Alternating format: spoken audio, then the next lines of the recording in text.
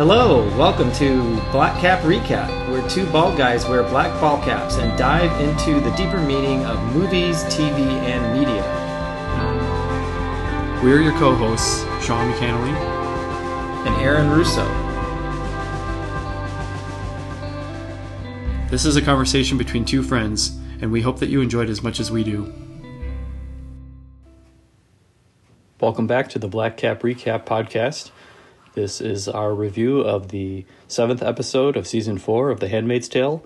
This is conducted in two parts because there's so much to cover. We have over an hour and a half of recording, and so we split it up into two pieces. So we hope you enjoy Part 1 of Handmaid's Tale, Season 4, Episode 7. All right. So we start with the, which I found this to be surprisingly powerful, was the immediate scene when she steps off the boat. Yeah. Where she's interviewed by he's in the CIA, right?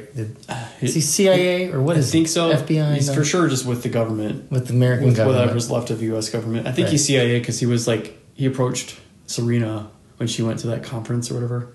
Kind of like a spy. To kind of handle her. Right. So he seems like some kind of spycraft guy. Okay. Of some kind.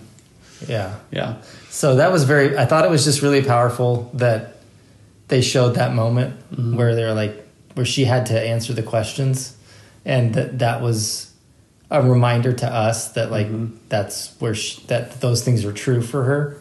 Yeah. And that she was still maybe struggling a little bit with her decision, and so Moira had to kind of give her that "you got this, girl" kind of a thing to get through that. But that was surprisingly significant to me. I think I didn't see that coming. I thought it would just be like, "Oh, you're here, okay, come on," and it was like, actually, you have to tell us. And from what I know about things like people seeking asylum or refugees, it isn't actually quite that simple. But yeah, for the show and probably for someone of her high profile, that they're going to expedite the process, I guess. I mean, it struck me that I don't think anyone's ever said, maybe they have, I don't think anyone said, I'm so-and-so, I'm an American, and I have all these threats, and I throw myself on the mercy of Canada, or I'm declaring asylum in the country of Canada. Right. What American has fled to Canada? No, nobody. Right. And so it was it's surreal in that sense, but then I'm like, well, this is every day for other people in other parts of the world, even in our own backyard. People are showing up at the border to declare asylum. Yeah. Been through things she might have been through, very similar bombings, all kinds of torture and agony. And we should all be a little bit compassionate maybe in that moment, and the system will sort itself out, but I don't think that a border confrontation isn't the time to sort that out, it can be sorted out in the process perhaps. It's just a reminder. It's it's why did it strike me when it's June in American, but it doesn't strike me in the same way when it's not my immediate kind of neighbor kind of person, when it's people over there or people far away from me, and it's why are they walking 4,000 miles up dangerous territory and through drug cartel land to come here and this and that. And it's you have that almost it's not active xenophobia, but you have the xeno-apathy, as it were. You're just not actively trying to be empathetic in that situation. But empathy demands that, right? We should be more thoughtful of that. And it's kind of interesting and subversive that they would kind of get us to feel that way, but they have to do it through using A, an American, and B, a character we care about, to kind of think for a second about the plight of people. Right. They kind of hit that the last because episode. we're not under any illusions about her need for asylum. Yeah, and all the people in Chicago that were, getting bombed and getting, my kids are starving and this and that. Those are Americans probably, they were just stuck in Chicago during a war, and it's a war zone, and it's just it just hits you differently when it's what could be your neighbors or could be yourself, versus when it happens across the world, which we kind of talked about last time. People who look like you, people who talk like you, people who have a backstory that you can relate to much more immediately. But we see, not just with her, but and we see when they get to the hotel and stuff, that there's a process, a system. They have this is where we take all our kind of high-profile asylees or high-profile refugees or whatever. The governments of Canada and the U.S. are are used to kind of doing this kind of thing and have a system for it, because it probably happens a lot. Like lots of people flee Gilead and perhaps other areas, and So we get the what I thought was a very well done, the awkwardness of coming to this big fancy hotel, and the weirdness of, I think they did a really good job of just really making you feel how this would feel to June. Mm-hmm. Like it would feel weird, surreal, right? They made something like walking into that luxury hotel, which would just be absolutely normal to us to see, into this weird experience. Like we saw it through her eyes. Yeah. And we really felt what that would feel like for her. It felt like I just watched the Hunger Games trilogy again, or the four movies, and I kind of got a vibe of like it's like when Katniss goes to the Capitol and sees like how they live or whatever, and it kind of had that little slight vibe. I don't know if they were going for that intentionally, but compared to like the bleakness of Gilead and like how stripped back everything is there, this is more gaudy, I guess. And she just must be like, head spinning, like what? I didn't realize until for some reason it didn't quite dawn on me that they mentioned in the show that she'd been gone for 7 years. So that's a really long time. Like it's not like she was there for a year, 2 years, 7 years, and then you come back, especially after what she's been through and where she was coming from. Yeah, that's not going to be oh man, great, this is so cool. Look at this beautiful hotel, right? Was season 1 her start? Like, had she been there for some undetermined amount of time before we saw season 1, or was that like right in her like induction into her first? Like, was that pretty recent after she got separated and gets captured or whatever? But I guess we don't know how long she was within Gilead, but not under the control of Gilead. Like, if she's just from Boston and then Gilead takes over, like how much time, we don't know. Well, no, they actually show her in her street clothes being marched in and indoctrinated into the Handmaid crew. But I don't know if are you saying like, was there a time before that happened? They've been separate. Like, yeah, I guess, was there any, I'm trying to piece together the 7 years. Like, was there time jumps in between any of these seasons that might account for the 7 years? I've kind of seen all 7 years of it, and it's just like stretched out. I didn't feel like we'd seen 7 years. Yeah. But that's what they said in this episode. Because she'd been gone for 7 years. Yeah. Huh. Maybe so. I think that obviously the first big stake in the ground for me here was the scene where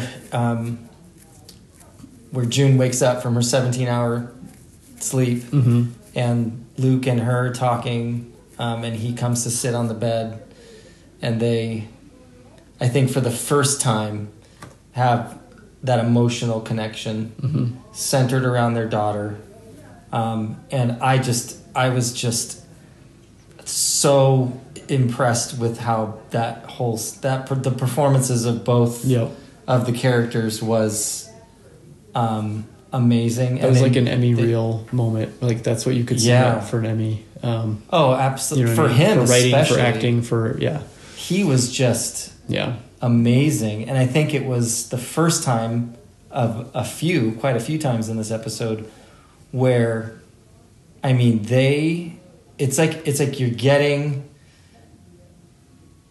that was the first moment that was like the whole 4 seasons in the making. Yeah. Like from the opening sequence of them being separated from each other and then her being separated from her daughter to this moment where they're reunited with each other and can face to face grieve the moment that they lost their daughter. And that I think that also put to rest June's feelings of failure about not coming home with Hannah. And they both had that feeling that they had failed because he hadn't gotten her or Hannah out, she hadn't gotten Hannah out, so on. But man, the emotions that came out in that episode, in that scene, and it drove home like these people have lost their kid. Their daughter has been basically kidnapped and ripped out of their lives, and they've lost her. And that it brought that right back to the surface for me, I think. And it was a really effective way to show, like, these people have been through hell and they're in pain, and that pain is very real. I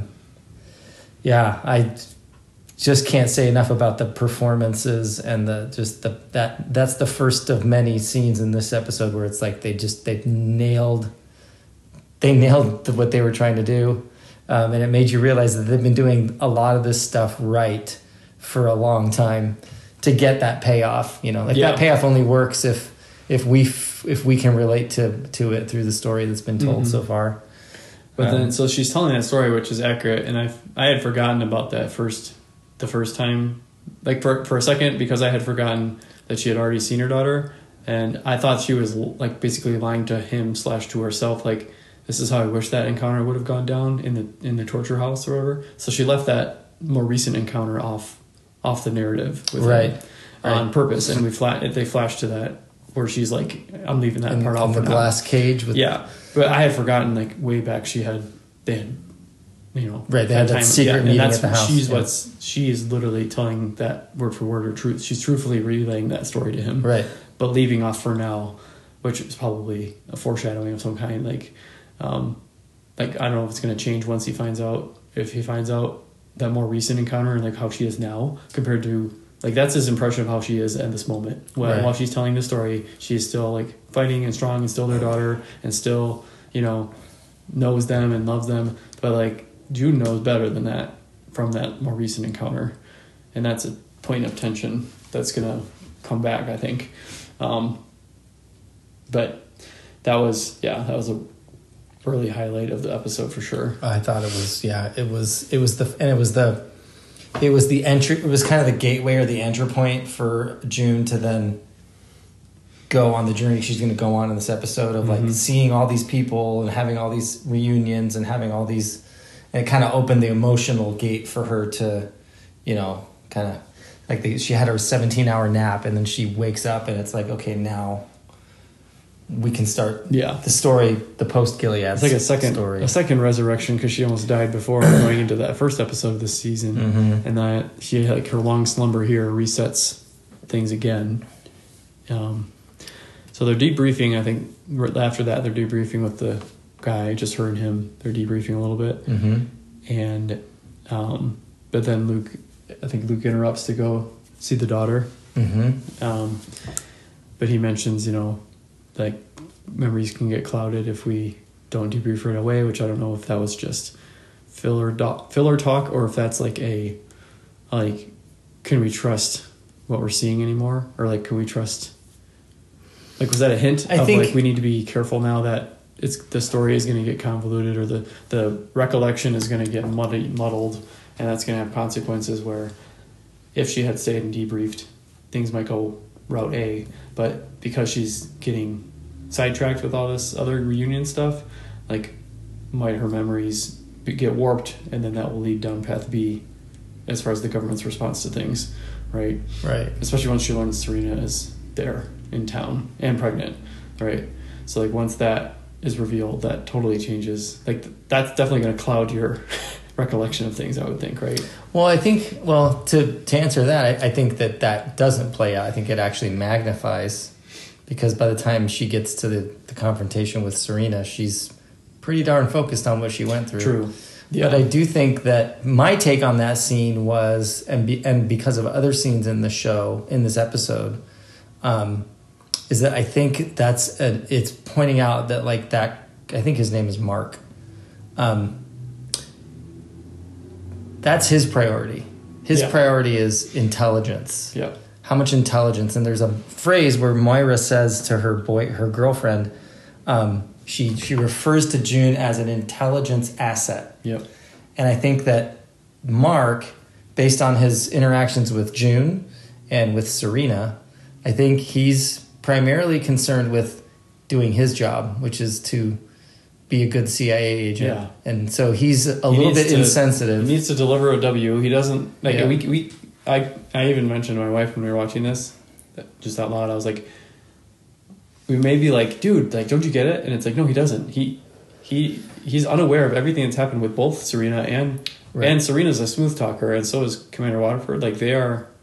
Oh yeah. You know, like if you're just coming at it, which is part of the bias of like if you're any kind of investigator, you're like, well, this like quote unquote high profile family over here, and then the lowly handmaid over here, and Rita. Like you're kind of like you kind of size people up, and who's more credible or whatever. And especially if they're like June says, she's a sociopath, and you can't trust a word she says. Right. He might have been a little more like. And yeah, he's trying to play them. First, he was trying to play them Waterfords off each other and so on. Like he's playing the game, he's doing his job, and he doesn't know the whole story. But now he's learning it, and that'll be interesting. I think that he's an interesting subject. We can revisit that because there's other scenes where he's significant. I think, but I do think that he's, you know, from his perspective, being an employee of the United States government, this is like. The biggest, you know, like he's like he caught the big fish. Yes, like, and he has a chance to, you know, score a big win against the regime that took over his country, basically. So he does come across as a slightly insensitive in the scene, but I think that I don't view him as a bad guy. No, just filling his role. He's not a total ally, but he's not. When push comes to shove, his mission is going to override perhaps. Yeah. He's not there to help June recover from her trauma. Right. He's there to get as much information from her as he can. So we get the first home reunion where she goes to the house, and we have another big moment. Didn't play out big in the way they showed it necessarily, but her first time seeing Emily and Nicole. And then Rita. And the last time she saw Emily and Nicole, she was putting them in the back of that truck. Yeah. And so then I thought that was really cool that they then, the first time she sees them together, just like she left them. And that kind of caught me off guard. And I was like, oh my gosh, this is the first time she's seen Emily. And that hit me even more maybe than her seeing Nicole. But you had that moment and the moment with Rita, which was just, you know, back to back. I found the Rita one to be the most emotional for some reason for me. Yeah. I feel like they had the most just like Emily and her went through the same experience, a lot of similar experiences as handmaids, but Rita was like, you know, her housemate and and like integral to the last part of the mission and everything. Yeah. And I think that was also just every time they had one of these scenes, just, I mean, everybody is so good at acting these scenes out. There's never a moment where I'm thinking I'm not seeing real emotions and real tears and real wow. Yeah. Like, you know, you feel it. You can feel it. And that's what I think this episode reminded me of, is that this, I mean, that's how you know they're doing it right. When you feel the emotions is when they're on the screen, it's like, psh, wow. And that whole thing and then her, you know, clinging to Nicole that whole evening. Did you have any thoughts on her on what she said to Nicole when she was holding her in the rocking chair? She said something about Nick. Yeah, your first daddy loves you very much. And then I was like, does Nick knows about Nicole? Yeah, he does. Like I couldn't remember for a second if he knew about her or not. It was interesting. I think that's something that they don't pick up on too much in this episode, but I do think we're going in the direction of Nicole and Nick and that whole situation becoming a problem. Yeah. Right now, they're still not dealing with it. They haven't even mentioned, like, nobody's mentioned that Nicole is not Luke's baby, or that Nick is, there's this Nick and this whole other history. And I have some thoughts on that whole thing. Maybe we can talk about that at the end. But I think for the next thing that happens is the grocery store trip, right? Well, we get that interjection, which I thought was worth mentioning, of Serena's prayer. That's true. Yes. She's praying in the little chapel, and then the CIA Mark guy comes in. And I do think that the scenes with Serena in this episode, which even though they're not long, they're pretty short, I think are very important, because I think that they are really going in the direction of this being a really twisted, bad person. And the prayer that she's praying, where she's basically saying, like, you know, what struck me about that scene that I thought was so interesting was just like the window it gave you into like the thinking of a religious person. You know, like she's bargaining. Yeah. There's this bargaining mentality. And yeah, it's when like, I was watching that, I was like, you know, it's a cross and it's a chapel, but it's like, this is just paganism straight up. Like, she's just trying to like appease the gods through like, whatever I can do. Like, this is not like real Christianity, which is like you trust in the sacrifice made for you, and it's not like what you can do, right? No, she's very like this whole Gilead religion is just is just paganism with like Christian. She is begging the gods or God not to punish her by taking her baby away, and she's asking for that to be shown how to live right so that she can earn that. And it's very interesting. But then at the end of that scene, when that Mark guy comes in and talks to her, he again kind of plays his hand. Like his take is, hey, you know, so this whole June situation can make things really crappy for you, and you might want to think about aligning yourself with your husband, which doesn't help June. Right? Like, yeah, I was trying to figure out what his angle was. I think his angle is that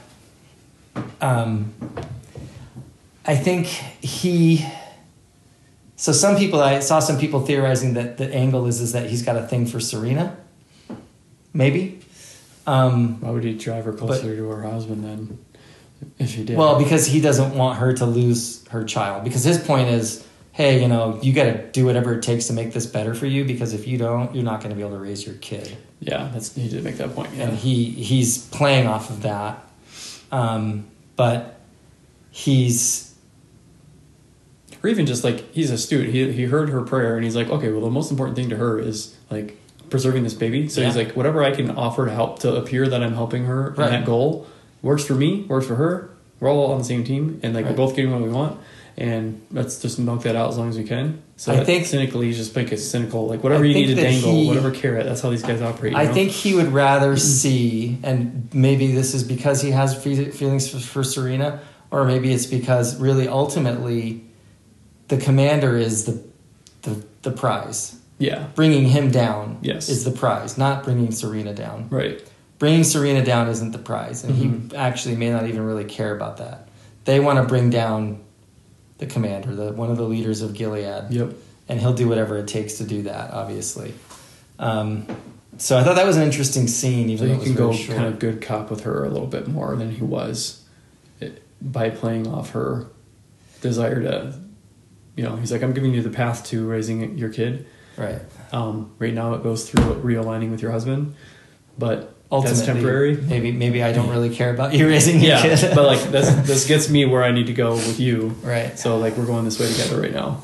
And he's still, I mean, good cop, bad cop, that routine, like both cops are on the same team there, you know, like they appear to be, you know what I mean? Like good cop is still trying to get in the same place the bad cop's trying to get. Right. And don't ever forget that if you're ever caught in the good cop, bad cop thing yourself, they're not your friend. Ever. Their job is to get a confession. Yes. So when they're at home that morning, and you know June wakes up and they're like, "Hey, good morning! I made you pancakes." You know, and I think that's the first time, and then coupled with the situation with the grocery store, where you realize that everybody's really kind of pretending like nothing really happened. It's like, June's home now, you know, and like, you know, now we just live life, and there's a minimizing of the fact that there's a bunch of shit under the surface here. Yeah. Like, there's a lot of pain, there's a lot of questions, there's a lot of things like when June says, they say, well, we were just thinking maybe you could stay home, you know, and, we'll go to the grocery store, and she's like, no, I'm fine, I want to go. And I do think I think that June and Luke both are minimizing the reality of the situation. Yeah, which And- they had mentioned a counselor, a mental health counselor, Which we and I'm never see anybody that go would to. be a good time, like that. Like it would be if they had like a home-based counselor for 24 hours to like help them navigate those kind of choices, or like the counselor can be like, "Well, it's probably not. Like, yes, Luke's right. You need to stay home Right. on this occasion, or if you do go, don't leave her alone." Like that kind of guidance would have been there, because when he left her alone, I was like, "Oh, she's gonna have an episode." Like Right, you don't leave someone like that alone. No, because you don't know what's going to trigger them or whatever. Well, but yeah. June says, like, "Oh, I'll be fine." Yeah, you almost can't trust that, but then that's weird because it's like, then don't treat me like a kid and this and that. But it's like an objective professional could help you navigate that versus like An everyone's feelings objective getting in the way. professional would look at that and say, "Okay, well, we're not there yet. Like, you haven't." Yeah. This isn't- So this I would is have liked just- to have seen that counseling that they mentioned, because when they said the counselor, I was like, oh yeah, definitely. Like this is, if ever there was a situation for professional counseling, and it's right now, and it's these 72 hours or these 3 Right. months of reintroduction. But like, yeah, we never saw them, and there was a couple times, and that would have been really handy. That first night navigation. I think that is probably coming down the line. I would Yeah. guess at some point. I mean, part of it's like they just like I wouldn't know how to be like if someone came back in my life all of a sudden that was traumatically reunited with me, I'd be like, do we do small talk? Do we go right to the weighty stuff? Like, how do we Right. be now? And Well, I they just think- like default to normal, default to routine. I think And it's that's just- what's happening right now is that nobody knows how to go there. Yeah. And so they're all acting kind of like, Mhm. they're just doing life. Yeah. And I think that came out even in the grocery store as well, like with the interaction with changing the diaper, when there was like this like very like jovial kind of like everyday life scenario, like, "Oh, I got a diaper for you. You change Yeah. it. I'll go do this." It was like Moira and Luke were the married couple, and June was just like the third wheel a little bit of like the friend and she's- visiting from out of town. She's completely emotionally removed. Like she Yeah. doesn't even feel a connection to what they're doing. Like Yeah. she's And she wouldn't have known, like, that specific cry is we're 10 minutes away from meltdown cry. And, like, all the things that Moira knew and Luke knew, June is, like, having to learn because she's never... well, and I think she's acutely aware of that. Like, that she's an outsider in her own quote-unquote family. But we get the... I thought it was really odd, like, where she was like, "Oh, I'll be fine. You go. I'll just stand here and look at the bags of potato chips." And I was like, why? But from that point, like that whole panic attack was done so well. I mean, I saw it coming, but it was like, it's earned. Like this would be a thing that would happen, because I was like, 100%. so many momentous things happened in that Gilead grocery store. Like that's what they organized. All of the Marthas and all the handmaids who had all their like they both opened the milk crate together and like talk through the milk crate and talk across the aisle. And there's that like one handmaid who went nuts and like shot somebody or whatever. Remember that? Mm-hmm. Or got shot. Yeah. So like that's a very triggering scenario, which I would have thought she would think that, but I don't know. And then she saw the two like Muslim ladies walking by with the red with the hijab, and she thought they were handmaids, or triggered that reflective memory. I like that they gave you that moment where she's by herself, so that you could really experience what she was experiencing. And I love that like there's a few times in the episode where like when she does have the flashbacks, they're very like jarring. Yeah, they're not drawn out. It's like bah! It's like which is probably how it is in real life. I would imagine like it's the most intense parts of memories, just like the flashes of trauma. Like there's like Serena's like on her like screaming at her, and like all these like, and Lydia's doing something, and it's just like the most acute moments of it's like these little like shocks, lightning bolt shocks. Yeah. And I thought that was like, and so you feel it the way she feels it, where you're like, oh, that's an ugly oh, and you just feel like, you kind of feel like everything's pressing in, and you're feeling like you're right there with her, and you're like pulse is racing, and you're like, I can't breathe. Like you're right there with her. They did a good. You can botch panic attacks, or you can botch flashbacks in media, and the show pulled it off. They've pulled it off, and it's Elizabeth Moss just again just like perfectly portrays that feeling. The way she just kind of needs to sit down, but she's acutely aware she's in public, and she's trying to compose herself, but she's not fully in control of how she's feeling. She plays that so perfectly. Like I was thinking, Wow. I was like, if I saw someone behaving like that in a grocery store, like I would hope that I would know what to do. Like, would it help to approach them, or would they think I'm a threat? Or like if someone's like appearing to have a mental health crisis, like what is the best thing to do in a public place? Is it to like just make sure they don't hurt themselves until they kind of get through it, or you like try to get in there? We're not like trained as a society like how to deal with that kind of thing. I think it was subtle enough that I think she probably would have escaped notice, or maybe people would have just noticed briefly that she was, I mean, if I was observing that from the outside, I would have just thought maybe she was feeling sick, and I probably would have said, "Hey, are you okay? Mm-hmm. Is everything all right?" But obviously, no one would have any idea what she was actually going through in that moment. But we all like see people like people walking down the street, like having a conversation with somebody who they think is there, with nobody, and they're just, and you're like, everyone just kind of like avoids, and like we just don't know how to deal with like people having issues, people who are not in the right. And it's just easier to be like, I don't see you. I pretend you don't exist, and like, please don't come over here, and please don't talk to me. Well, it does seem like stigma, basically. She is portrayed as being very isolated, and no one does approach her, and she is experiencing that alone. Yeah, like I mean, it cuts to an ad, and then it goes. Or at least I did it on Hulu. Right? It cuts the scene, and then it picks back up in the next morning. So I'm like, well, like, I kind of want to know, like, how did that resolve? Like, did Luke find her? Did she find her way to Luke? Did she say anything to Luke about it? She just pulled herself together. And yeah, like he's just none the wiser, I guess. I don't think at this point, like I said, I think she's bottling a lot of things up. Yeah. That apart from the moment where they talked about Hannah, they're not talking about, like... Yeah. Luke effectively has no idea what she's been and then through. Even like I guess later that night is when they have the four of them hanging out, or four or five of them, and they have the dinner, and they have their kind of Gilead reunion, and they we talk about that, but that's where they can get into that. But Luke wasn't part of that. Like Luke wasn't in on that conversation. No, so he's not aware, right, that he doesn't really kind of belong in that circle. I thought, what did you think of that little girls' night moment? It was interesting, and it was, I empathized and felt for all of them, and they were kind of having their well-deserved gripe session. And just June's face when she learned that Serena was pregnant, her face was like, you mean after all of that they were fertile? Like she literally had to endure all of that.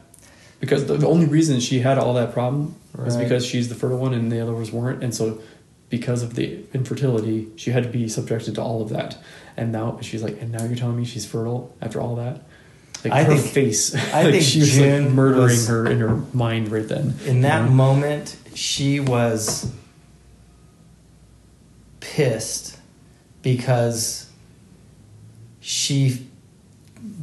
in her mind, it's like, she did all that shit to me, and she gets a baby that she always wanted, and that pissed her off. Yeah, like that pissed her off. Like, and not in a healthy way. It was more like it was like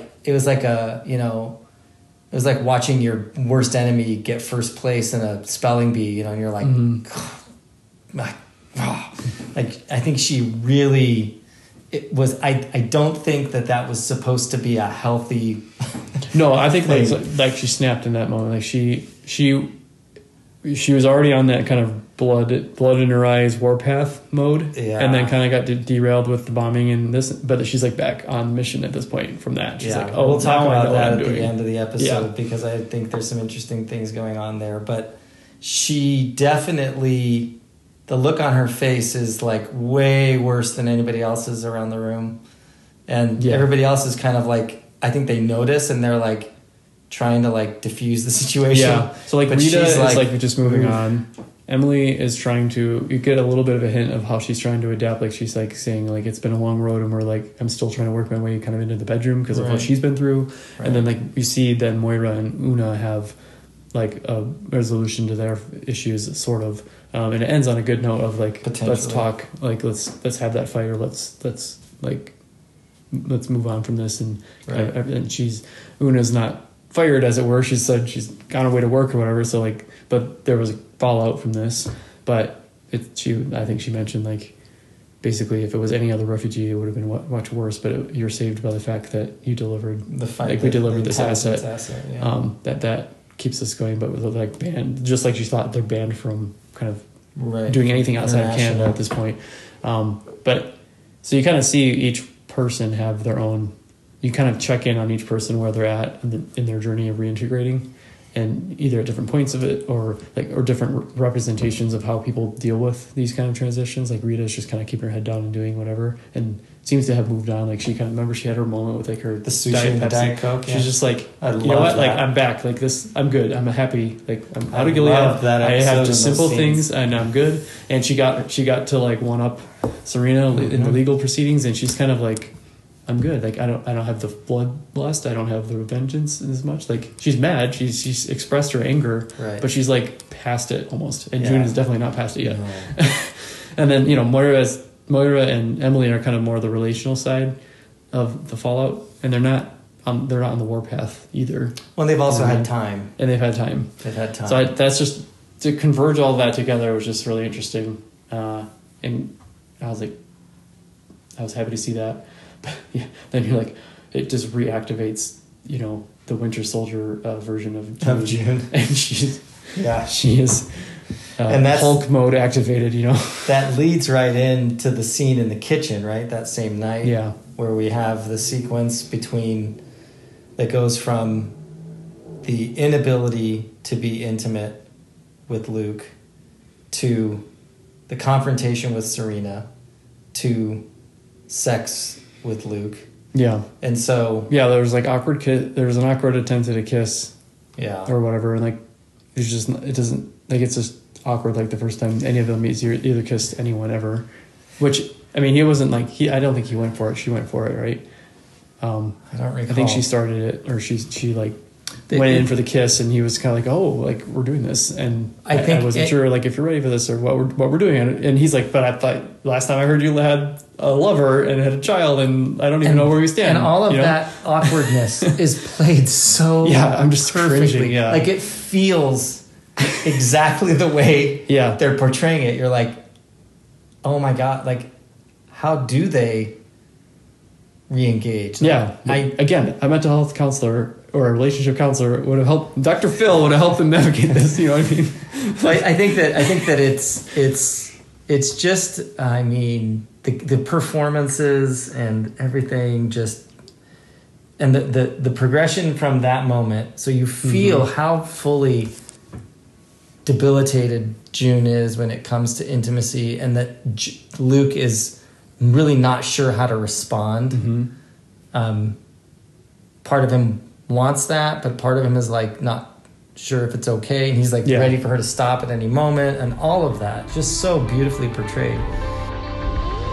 That concludes part 1 of episode 7, season 4 of The Handmaid's Tale. Tune in next time for the conclusion of episode 7.